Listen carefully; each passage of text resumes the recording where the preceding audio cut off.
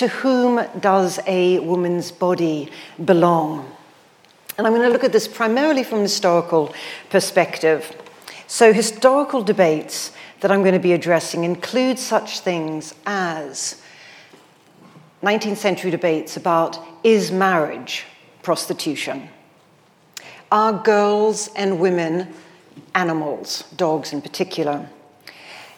How have journalists used sensationalism, used Gothic fiction, used pornography to change policy? And what is it about certain upper-class men in 19th century Britain that made them feel comfortable about publicly admitting to having sexually abused working-class children and arguing publicly, in the House of Lords to be precise, that they are entitled to do so?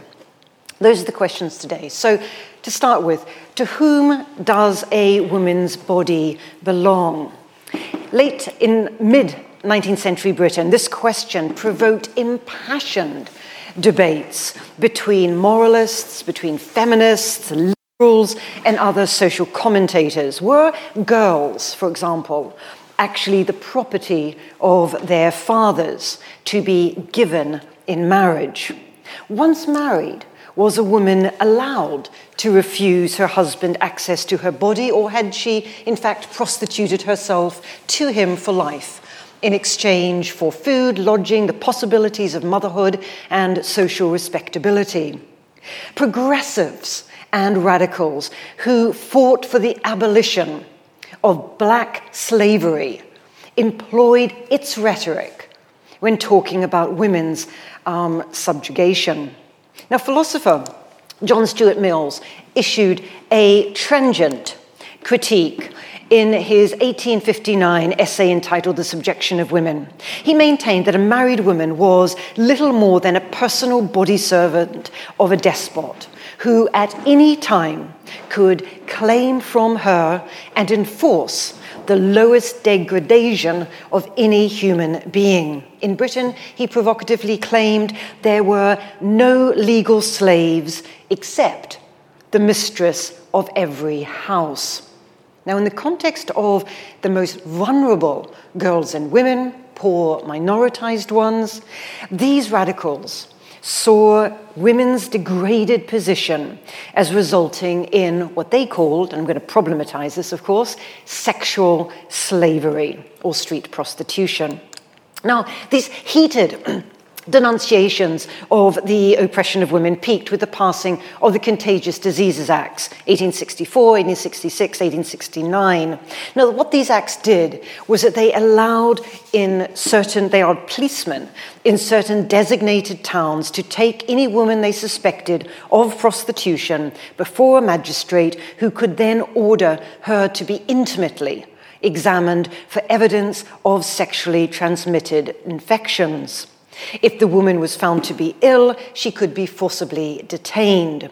It was, in other words, a blatant example of the double standard of sexual morality, which ruthlessly punished women who performed sex work rather than the men who procured their services.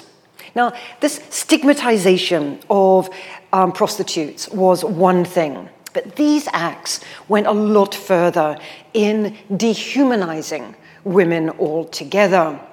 Liberal politician Lyon Playfair. Every time I read his surname, I think, what irony. Playfair. By the way, besides the other things I'm going to be talking about that he's done, he's a chemist as well as a politician, and he really argued very strongly for the use of chemical weapons by the Brits during the Crimean War. Okay, Liberal politician Lyon Playfair. 1870, he appealed to his fellow parliamentarians in the House of Commons to approve an extension of the Contagious Diseases Acts on the grounds that prostitutes possessed the habits of beasts. They were fallen creatures who needed to be redeemed from savagery to something approaching civilization. Disregarding the views of girls and women who would be affected by the legislation, Playfair believed that the good men of Parliament and the Church knew best. Women who sold sex required, in his words, the humanizing influences of these punitive laws. In this lecture, I'm going to start with these debates from the 1860s to the 1910s about claims about the legitimate authority over women's bodies, in order to provide an historical context for the sex wars, which erupted again in the 1970s, a century later, in other words. Now, just important point here, this is not to suggest that there is this seamless narrative, universal and similar in many ways over more than a century. In fact, the opposite is the case. But it is, I think, to draw attention to some of the underlying tensions revolving around class, gender, race, and ethnicity. Playfair's appalling comments in 1870 about the humanizing influence of punitive laws is, I think, especially apposite for thinking about more recent debates, when carceral humanitarianism, that is, policing in prison, being seen as the solution for the problem of sex work, has once again been evoked in human rights discourses. Playfair and the militaristic moralism of his colleagues were deaf to the voices of the girls and women they so passionately hounded. To whom does a woman's body belong? In the 1860s, women who sold sex on the streets of London had an answer to that. They angrily resisted the claims made by their betters that about their rights to bodily integrity. For some women who sold sex, the medical certification that was introduced by the Contagious Diseases Act was used instrumentally by them to increase their trade. After all, women who could show evidence that they had this certificate got more work. But others found that the medical examination was morally as well as physically humiliating. Now, this fact puzzled one male reformer. What was the difference between compelling themselves to any man who came to have connection with them and showing themselves to the doctor to see that they were free of disease? R.B. Williams, member of the Rescue Society, asked this question to one woman, street worker, in the early 1870s. And she responded with fury. She told him, "I should have thought you'd have known better, not that. Ain't one the way of nature, the other ain't natural at all. Ain't it a different thing what a woman's obliged to do for a living because she has to keep body and soul together, and going up there to be pulled about by a man as if you were cattle and add no feelings, and to have an instrument pushed up you, not to make you well because you ain't sick, but just that man may come to you and use you to please theirselves. I call it downright beastly altogether." Her companion added, "It's only the men as they care for, and this makes it hurtful to a woman's feelings to go up there, because we ain't cattle, but women, and has got our feelings as well as other people." So really, I think, really eloquent retorts by women who were making choices within the social and economic constraints imposed upon them. Their comments reveal their strong sense of right and wrong, the distinction that they made between legitimate and illegitimate power, and the value they placed upon their bodies, their selves. However, such eloquence provided no protection from those who sought to speak for them, even if these people speaking for them had the best of intentions. Feminists, both male and female, actively opposed the Contagious Diseases Acts, forming societies to overturn them. In doing so, however, they also claimed authority over the bodies of their significantly poorer sisters. As their journal, The Shield, explained, the Association for the Repeal of the Contagious Diseases Acts was the equivalent to the Society for the Prevention of Cruelty to Animals. Both societies were required to interfere for the protection of dumb creatures who cannot protect themselves. Dumb here is being used in the sense of unable to speak. Or, as Josephine Butler, the leading activist in the movement to repeal these acts, succinctly put it, the poor creatures cannot tell. It was a rhetoric that precariously weighed up the respective importance that should be given to gender, class, and age. On the one hand, the acts were seen as evil because they potentially treated all women as if they were animals, bypassing free will, forcing them to undergo compulsory medical examinations, and if found to be ill, quarantined, or subjecting them to a physical, that's the animal one, and or social, women, death. On the other hand, though, these mute creatures were understood in terms of class and age. So it's not only gender here, it's also class and age. Working class women, young women, were dumb beasts, ripe for rescue. The middle class, older women reformers had a voice, and they, of course, were the humanity towards which these working class girls and women should aspire. There was a broadly understood understanding, though, between these working women, feminists, and other rescuers about the fundamental causes of prostitution. The women interviewed by Williams, I just quoted, in 1870, were clear. They told him that their punitive treatment under the Contagious Diseases Acts was a beastly affair. One lamented that she didn't know what England was coming to, for women to be dragged up through the streets in the middle of the day, just in the working hours, with men hollering at you. And you got to show your private parts to a drunken old beast, meaning, of course, the doctor. Another added that the shame of the certification process meant that she never went with a man till she could endure hunger no longer. She had several times nearly fainted with starvation before she could make her mind to come out at night to seek men.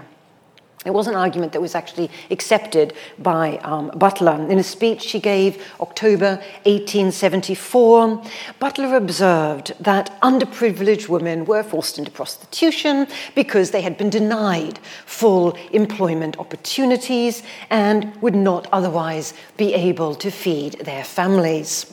Criminalizing these women without reforming employment practices could only harm them and their dependents. Butler also harnessed the rhetoric of animal protection societies, which were closely allied to societies for the protection of children and other progressive causes.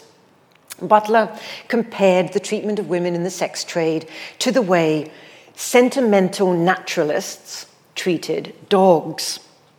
Dogs had a powerful maternal instinct, Butler contended, and on freezing winter nights, like today, those maternal instincts meant that the dog would tear off its fur for the protection of its young. Sentimental naturalists, she wrote, might see this behavior and, becoming distressed for the dog, would muzzle the dog, so as effectively to prevent her denuding her own breast in order to protect her nest. However, she continued, these sentimental naturalists neglects to furnish her, meaning the dog, neglects to furnish her with any material in place of her own coat.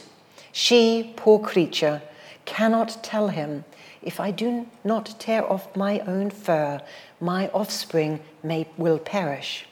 She can only inarticulately fret and rage against the restraint put upon her, and her young do perish. In other words, what she's saying here is that by adopting punitive measures against prostitution, similar to muzzling dogs, legislators risk causing greater distress to working women and their dependents. Like non-human animals, these women were unable to communicate their message or their misery. It required socially privileged women like Butler to speak on their behalf, directing indignation towards the roots of women's poverty, to issues of constrained employment, low wages, and so on.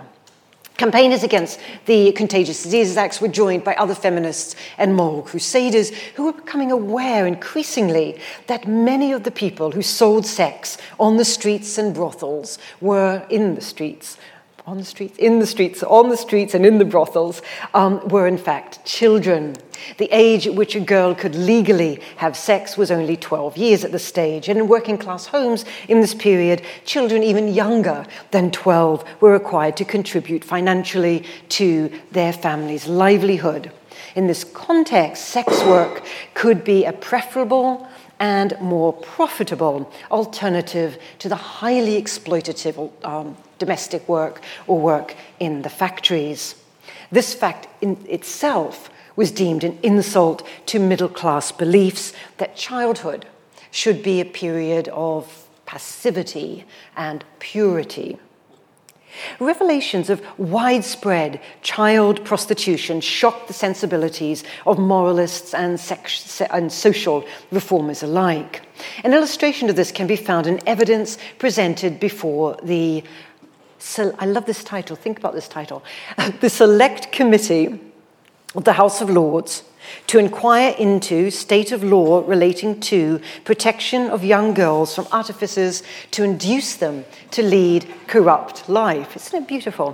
1881. It's a really, really revealing title. I mean, I could spend a whole hour just talking about this title. But, what it does, it gestures towards the economic exploitation involved, while also conveying a moralistic message about working class girls being seduced into prostitution through their own avarice. Indeed, the committee was obsessed with their view that working class girls turned to prostitution because of envy for the luxuries that these girls obtained.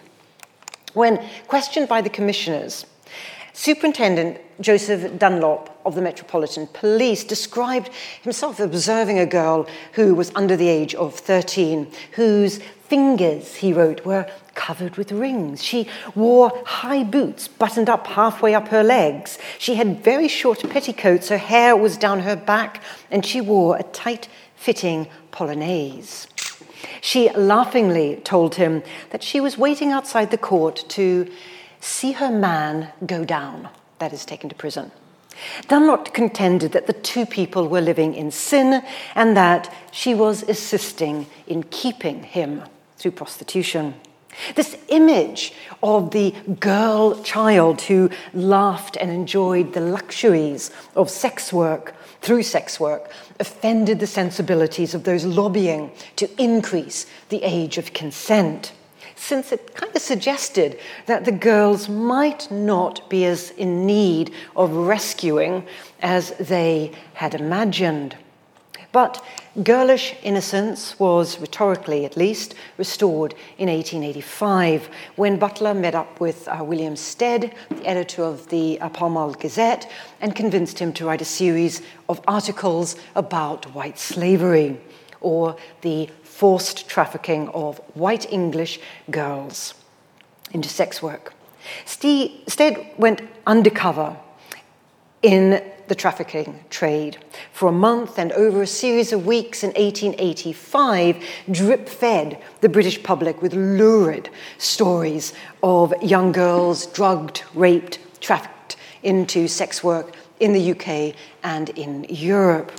Under the title The Maiden Tribute of Modern Babylon, London was transformed into the Cretian labyrinth of Greek myth. into which every 9 years the ancient Athenians sent 7 virgin maids as a sacrifice to the Minotaur. According to Stead, the only difference was that in his time, wealthy men were demanding not 7 maidens only, but many times 7, served up as dainty morsels to minister to the passions of the rich. In grisly prose, he described young girls who had been snared, trapped, and outraged, either when under the influence of drugs or after a prolonged struggle in a locked room. These girls' shrieks of torture is the essence of their, rich men's, delight. And they would not silence by a single note the cry of agony over which they gloat. He then describes how he posed as an immoral man and bought a 13-year-old girl named Lily Armstrong on the pretext of raping her. His account on the 6th of July, 1885, concluded with Lily Armstrong being taken to the brothel, and the sensationalist and semi-pornographic tale concluded with these words. The innocent girl, Lily Armstrong, was taken to a house of ill fame. She was taken upstairs, undressed and put to bed. She was rather restless, but under the influence of chloroform. She soon went over. Then the women withdrew. All was quiet and still. A few moments later, the door opened and the purchaser entered the bedroom. He closed and locked the door. There was a brief silence, and then there rose a wild and piteous cry, not a loud shriek, but a helpless, startled scream like the bleat of a frightened lamb. And the child's voice was heard crying in accents of terror, "There's a man in the room. Take me home, oh, take me home." Then, all at once, it was still. So this here was just pure Gothic fiction and Victorian pornography masquerading as journalism. It encouraged a tidal wave, quite literally, tidal wave of similarly sensationalist journalism, fiction, and purported first-person accounts using the moralistic framing of white slavery to titillate readers, but also to evade the censor. Stead achieved his aim, although he was sentenced to 3 months in prison, on charges, this is interesting, on charges of abduction and indecent assault.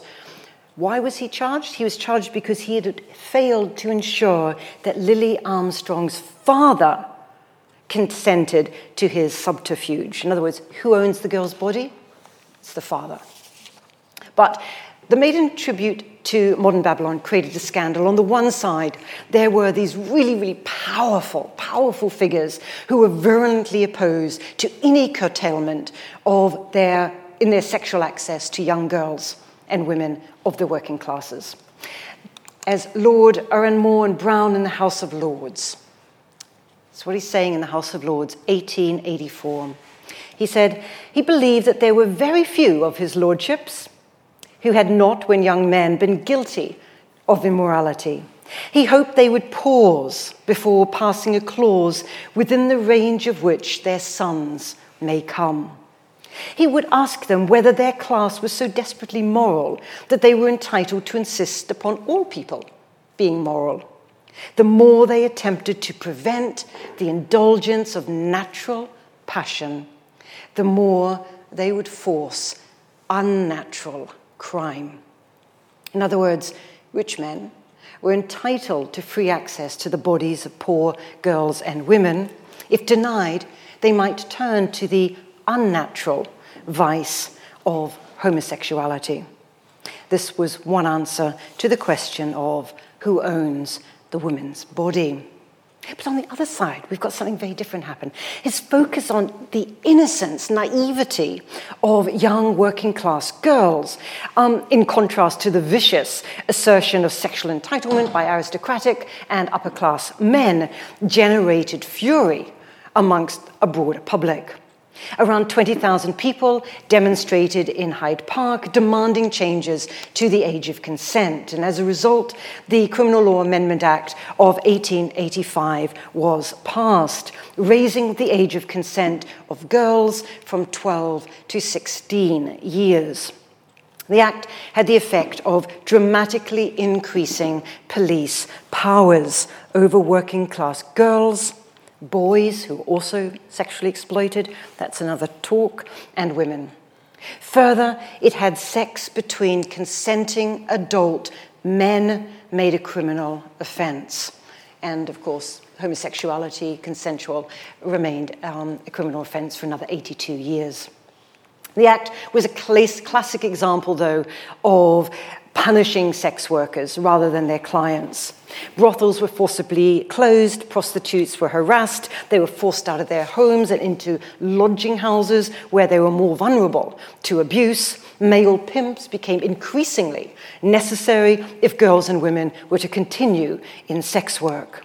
As historian Judith Walkowicz argues in her landmark article entitled Male Vice and Feminist Virtue, and if you only read one article on this, this is the one.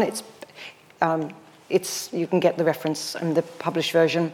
She wrote, "The 1885 Act drove a wedge between prostitutes and the poor working class community. It effectively destroyed the brothel as a family industry and a center for a specific female subculture, further undermining the social and economic autonomy of prostitutes and increasingly rendering them social outcasts. Campaigns against the Contagious Diseases Acts and child prostitution are interesting, I think, for a great many reasons, but I'm going to focus on 5. First, the literature generated by the two movements reproduced time and again a formulaic, gothic, sexualized, semi-pornographic plot. They typically invoked a naive, virginal white girl or young woman being wooed by a foreigner, Jewish, Italian, Greek. She's drugged with wine, beer, ether, chloroform. When she retains consciousness, she is locked in the bedroom of a brothel. Later that night, a male stranger enters and rapes her. She cries.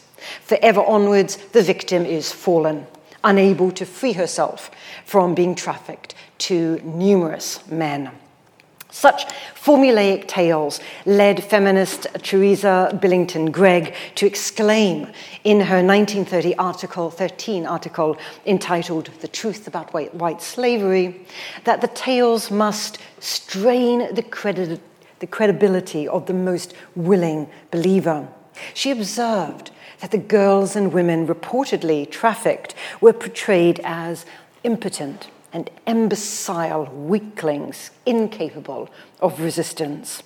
Why weren't more of these male abusers brained with fenders or injured with chairs, pictures, or other articles of furniture? Why weren't windows broken? She scorned the sensationalist and pornographic dénouement of these stories in which the invader was revealed to be the girl's father, the girl's brother or friend. These stories typically ended with the detestable final tag. The door opened. It was the girl's father. Or a young man friend stood before her, flushed in shame. He got her out. Not only were the victims totally passive in these accounts, but of course they all required to be saved by white men. Billington's demolition of the genre was matched by her scorn for the feminists and other so-called progressives who advocated carceral and other punitive responses to prostitution. And this is the second point I want to make.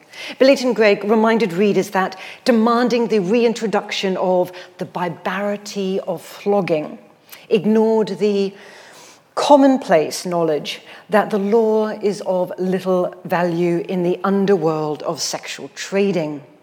Such stories alleviated the consciences of feminists and reformers while doing nothing to help the victims of exploited prostitution. Third, Billington Gregg was troubled by the fact that progressive feminists had forged alliances with political conservatives and moralists.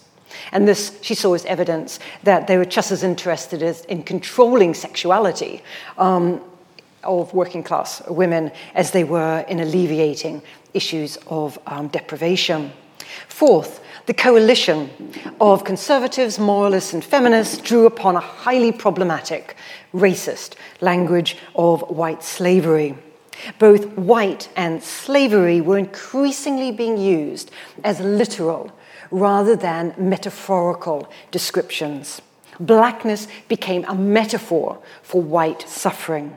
As Edwin Sims, legal expert who formulated some of these acts in the States, put it in The White Slave Trade of Today, 1910, the white slave traffic made the Congo slave traders of the old days appear like good Samaritans. It was routine for this literature to assert that the enslavement of white girls and women was more heinous than black slavery. In the introduction to a book entitled Horrors of the White Slave Trade, 1911, readers were informed that the white slave trade was infinitely more inhumane than the black slave trade, for the suppression of which so much of America's best blood was willingly shed half a century ago. So, in other words, not only minimizing the horrors of chattel slavery, but also positioning the heroes of the anti-slave movement as the white male abolitionists. The white slavery trope was rhetorically really effective in white circles, precisely because it inverted the racial implications of slavery. As historian Jessica Pilley argues, white slavery discourse underscored the grotesque nature of white women's entrapment by highlighting the perversity of the race reversal that left black men and women free and white girls enslaved. It was a narrative that not only ignored the historical exploitation of male and female black slaves, but also the continued sexual abuse of women of color. Fifth, the abolitionist anti-prostitution movements in Britain allied themselves with imperialism. The leading protagonists were white women who saw sex trafficking as a problem to be solved through interventions by women like themselves, who came from a more enlightened West. Antoinette Lee Burton explores this in a really great book called Burdens of History, British Feminists, Indian Women and Imperial Culture, 1865 to 1915. She argues that white British women's campaigns to gain the vote relied on portraying themselves as guardians of economically poor prostitutes in India as well as the UK. Separate spheres of feminism, that's the view that women have a distinct sphere of influence to men, emboldened them to insist that they could sympathize or empathize with their suffering sisters in the empire and give them the liberties possessed by women of the West, in the West. The abolitionist labor of white women would cleanse the imperial process. In so doing, these white feminists portrayed Indian women as little more than victims of their own oppressive and backward cultures. By definition, Indian women could not consent. This racialized hierarchy posited backward cultures as black and brown ones, while the enlightened rescuers were white heroes and heroines, sacrificing themselves in order to bring knowledge of pain to the world. So this was imperialism masquerading as rescue. Of course, there were feminists and other radicals during these debates who produced particularly robust critiques of this unholy alliance between conservative moralists, imperialists, and feminists. They were concerned that responding to prostitution, whether coerced or not, by law-enhanced policing and imprisonment was inappropriate, if not downright damaging, because sex work was fundamentally a social and economic problem. As we will see in the second half of this talk, this view was shared by many late 20th century feminists. But this earlier generation of socialists and anarchist-orientated feminists contended that the 1885 Act made things worse for women who worked. Eleanor Marx, the youngest daughter of Karl, reminded the authors of the legislation that laws are not applied equally. They would be used to prosecute and harass working women, rather than the men who purchased their sexual labor. Still other feminist critics linked male sexual privilege in the public sphere to male privilege in the private sphere. This is what John Stuart Mills, who I started this lecture with, was doing as early as 1859. But it was taken up by socialist and anarchist feminists from the 1890s to the 1910s. And a really interesting version of this argument is one by Emma Goldman, called The Traffic in Women, 1910. She reflected on the injustices experienced by all women, none of whose bodies belong to themselves. She argued that social evils, such as low wages, drove women into many forms of slavery. This might mean prostitution, but it also meant marriage, which was sanctified by law and public opinion, but involved exchanging sexual services for monetary considerations. In her words, Goldman's words, it is merely a question of degree, whether she sells herself to one man, in or out of marriage, or to many men. Goldman also fiercely reminded her readers that it was not only white women who were traded. Women of all skin colors and backgrounds were exploited by, I love this quote, the merciless Moloch of capitalism that fattens on unpaid labor, thus driving thousands of women and girls into prostitution. Moloch is for those you probably do know, is a deity in the Bible involved in child sacrifice. Rather than praising women who rescued downtrodden women working in brothels and in the streets, Goldman branded them parasites who stalk about the world as inspectors, detectives, and so forth. So why are these historical debates interesting or important? The question, to whom does the body belong? Whom does the women's body belong? Excites as much debate today as it did in the 19th and early 20th centuries. The last lecture of the series, I explored the sex wars that took place in the 1980s around pornography. I argued that a certain wing of the feminist movement allied or aligned themselves with moralists and evangelicals in policing the bodies of other women, primarily those who sought to make a living through the porn industry. Like some of the 19th century feminists and progressives who spoke for the mute working women affected by the Contagious Diseases Acts with largely positive effects, and against the heightened policing of the 1885 Acts with negative effects, their sisters a century later also attempted to assert their authority over other women's bodies. Central to their rhetoric was the claim that sex workers were incapable of rescuing themselves. And these radical feminists positioned themselves as the protectors of their lesser sisters. In this, they ignored the constrained agency, but agency nonetheless, of marginalized women, like the prostitutes interviewed by R.B. Williams in 1870, who were more than capable of articulating their values and visions of their bodies, their selves. The crucial argument of this group of feminists in the 1970s onwards was that all, Forms of commercial sex, including pornography and prostitution, were forms of patriarchal violence. By definition, the sex was degrading and exploitative. Questions of consent were therefore just irrelevant. Sex workers who claimed to have chosen the job or to enjoy it were suffering from a form of false consciousness, unaware of or unable to articulate their own suffering. A prominent example of this radical or governance feminism is a term coined by Janet Haley. It refers to politics that moves out of the street and into the state.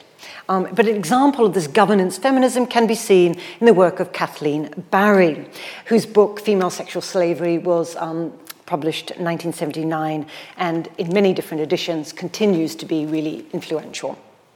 Like 19th century abolitionists, Barry draws on the problematic concept of slavery.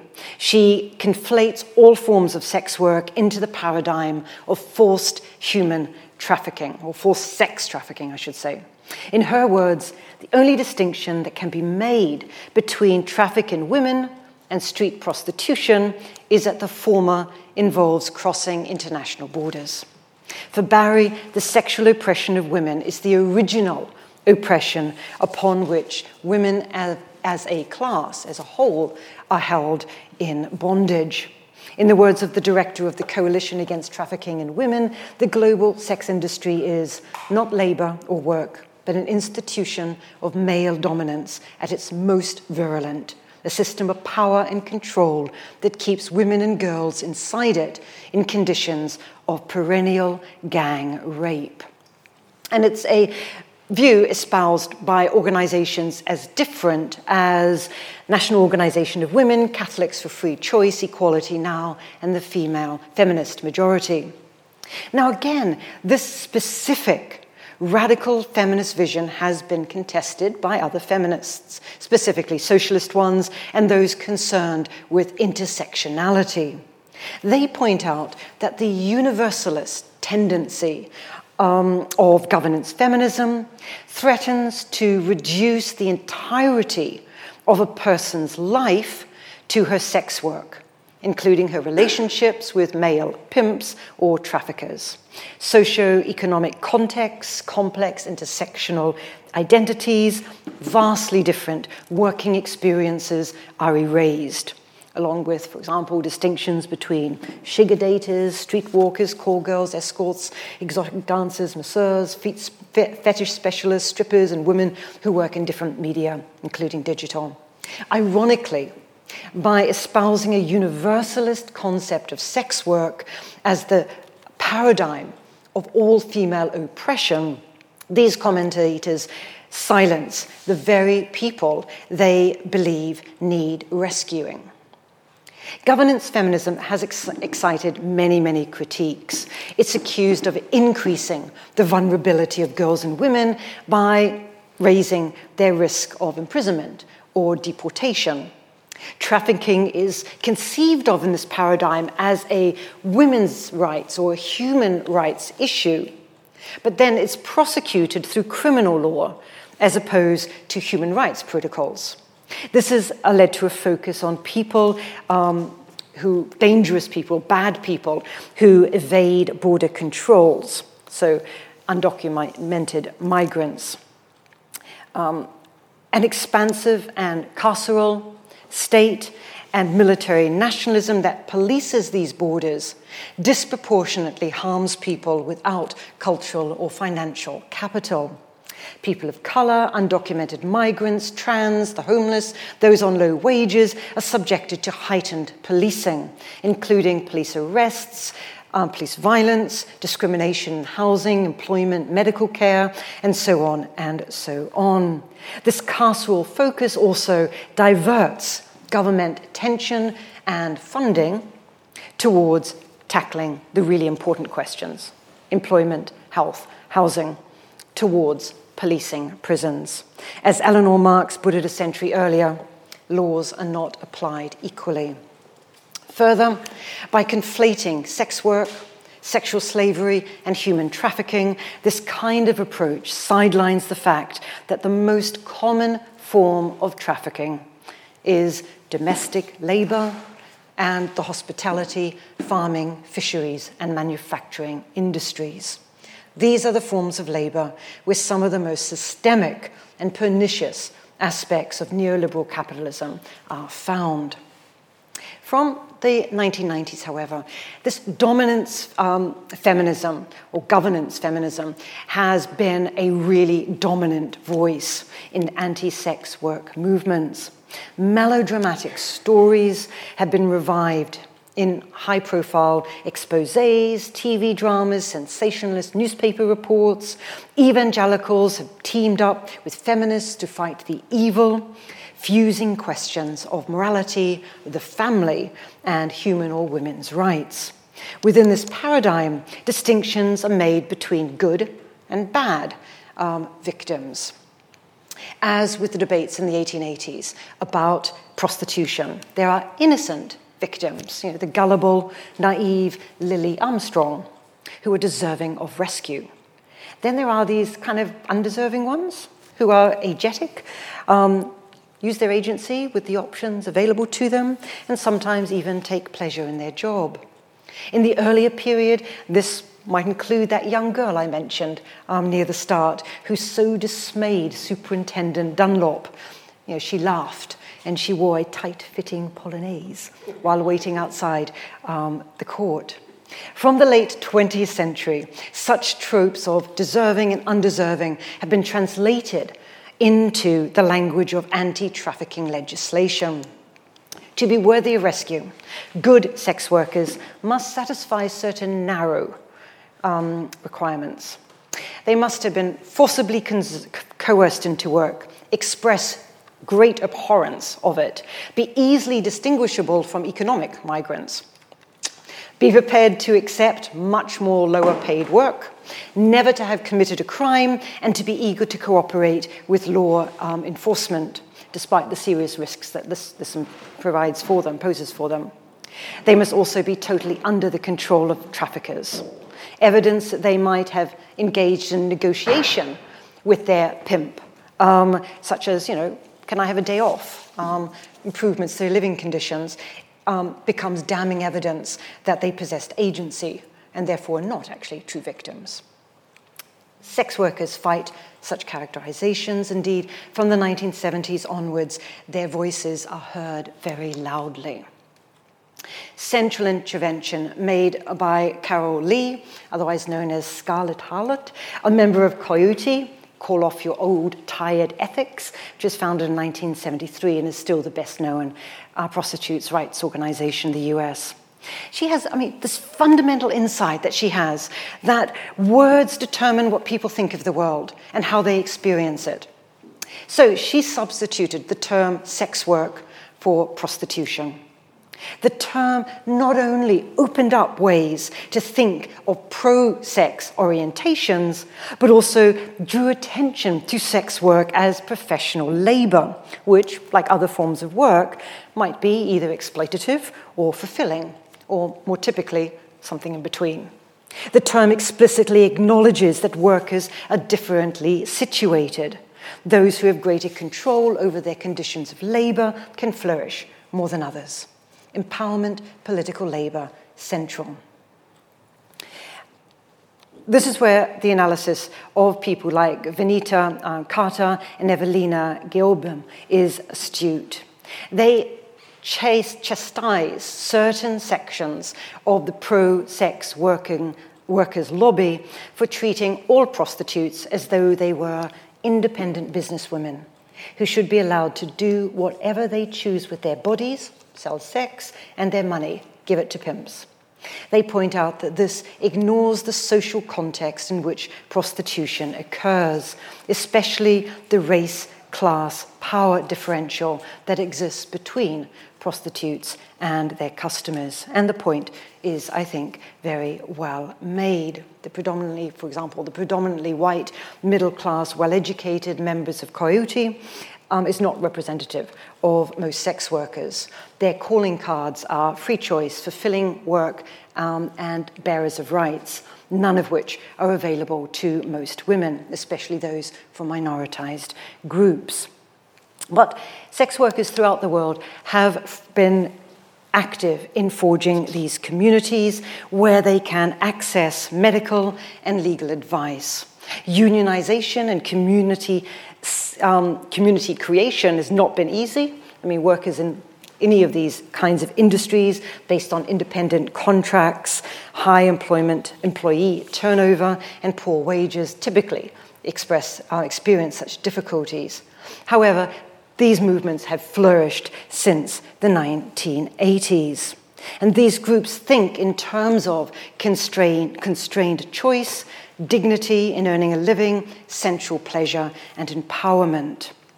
They insist that they are political subjects with social rights.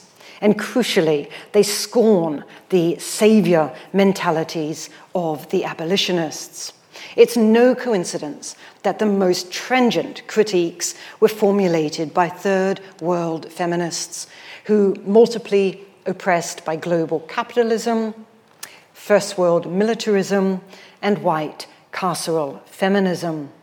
An example is the first National Conference of Sex Workers, 1997, took place in Calcutta, more than 300 delegates. Their Sex Workers Manifesto lamented the fact that sex work continues to be the targets of the moralizing impulses of dominant social groups through missions of cleansing and sanitizing, both materially and symbolically. And they criticized NGOs and feminist movements for setting out to rescue, rehabilitate, improve, discipline, control, and police us. Pity was demeaning, they said, as were attempts to rehabilitate sex workers by redirecting their labor into meager income generating activities. Why should white saviors think they are helping sex workers by giving them demeaning jobs making trinkets and other cheap commodities for tourists, with the bulk of the profits going to the rescuers? As one sex worker and researcher from Burma explained, I did so many jobs before sex work. I was exploited in every one of them. Sex work gives me the most independence, freedom, and the best conditions. It's the same for all my friends. We are grateful and thank you for your concern, but please don't rescue us. So just to conclude, 1 minute, why is history important? It's a reminder that answers to that question, to whom does a woman's body belong, are complex, personal, and political. The dichotomy between choice and coercion is not a helpful one. The dehumanizing rhetoric of people like Playfair in 1870 and Lord Oranmore's vicious appeal to sexual entitlement of the bodies of working class women in the 1880s were forcibly countered by feminists of those times. Solutions to social and economic oppression are not easy, though. The reformers who Goldman condemned for stalking about the world as inspectors, investigators, detectives are well-meaning. But the historian, feminist, social commentator, and sex worker today, and some of us, all of those, do well to consider that sex workers are historical actors located within numerous intersecting and even conflicting or contradictory political, economic, social, and cultural frames of being. There is nothing in common between the working women protesting the beastly, contagious diseases acts and those scorning the partiality of white, privileged women and men to rescue them, except for this assertion of dignity and a knowledge always constrained of their own worlds. And that's it for today. I went over. How did attitudes towards sexual orientation, in addition to gender identity, race, class, intersect with these debates, and how has this changed over time? So the interest is in sexual attitudes towards sexual orientation. Yeah, absolutely brilliant question. And there's been some great research done about that. If you email me, I'm willing to send it to you. So the short answer of that is that sexual orientation is really central to these debates, particularly, the best research that I know of is in the Victorian period. Because in the Victorian period, of course, gay men, this was one of their main ways of getting money. This was really important to cultures of homosexuality of that period. So very important. And again, trans is another example in more recent years, because these are identities where sex work has actually played a really big role, and often a really positive role, in developing communities and acknowledging one's identity and acknowledging one's desires. Thank you. So Ms. Smith, who asked that question, if you want to email us at inquiries at gresham.ac.uk, you can pass on some sources. Very happy. And in fact, anyone can email me. Okay. There's another question here a couple of questions about class and demographics. Yep. You've emphasized kind of lower class prostitution, sex work, but it's carried out by people of all class levels and demographics, surely. So what is the relevance of referencing this so heavily? Yeah, really good question. In the Victorian period, clearly all classes are involved in sex work, but the attention is not on your mistress, who you set up in a nice house, separate, and treat her well. The emphasis is always significantly on working class women. There's reasons for that, because it's about social control, it's about fear of illness, fear of disease, it's about fear of working class sexuality. Female sexuality. It's also linked to notions of the family being destroyed, and that working class men need this strong family environment, and that working class, the sexuality of working class families, men as well as women, is really crucial, and it must be contained within that family.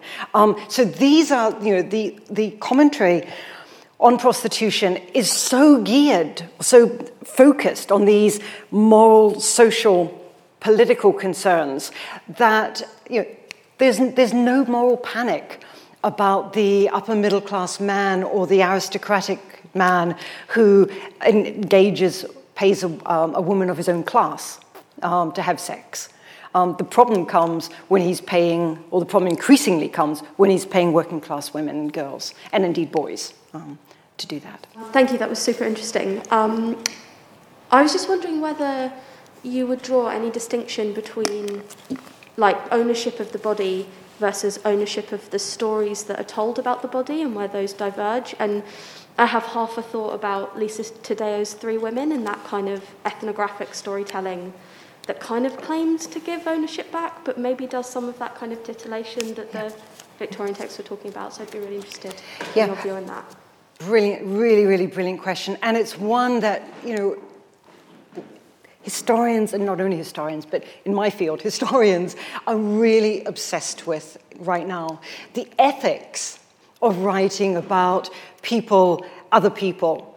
Whether, in the past, I remember when I was doing when I was an undergraduate, we never thought about the ethics of writing and about taking someone else's narrative and making them into our story. And then, of course, hopefully getting it published and getting people say, oh, how wonderful you are.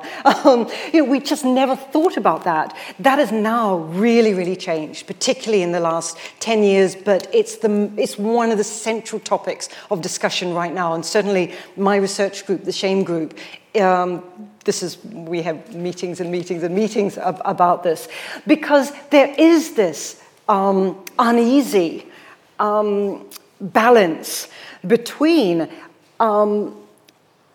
allowing the people you're writing about to talk, and then what do you do with what they are saying, and what if they don't agree with how you interpret what they have said?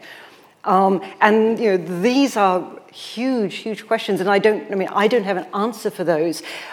I think where we are right now is acknowledging that issue and that problem and problematizing it and being very upfront about what we are actually doing when we take the words of a working class person who's dead now and can't talk back, and then we make it into a story that, I hope that she would like the way I'm using her words. And I think very often about that. Incidentally, I don't think very often about what Playfair would think about the way I use his words, but that's just another point. I think it's that power imbalance that makes the problem, creates the problem for the historian. You mentioned race, class, and economics in the 19th century over prostitution. You touched on religion briefly, but nothing. I just wondered what the church was doing and saying in these times. Yep, I can answer that very quickly. When I am talking about the political moralists or conservative moralists, they are the church. They're not only the church, but that's where most of the church is involved. That's where they are. And so many of these, the people I respect greatly, the feminists, for example, I critique what they're doing, but I respect them very, very strongly. But so many of them are actually part of very strong religious movements. The evangelicals I talk about, these are people who really are intervening in these big movements against sex work for reasons that are very varied. Some of the reasons are the moralistic ones, but there's also a lot of them who believe that sex work is wrong, but their main focus is alleviating the harms that are done to so many people. But religion is central to all of this, and it's also central to the imperialism. It's central to the slavery motif. White slavery motif I'm talking about. These movements are full of it. Well, Professor Burke, thank you very much for a really interesting and thought-provoking lecture. And please join me in thanking the professor.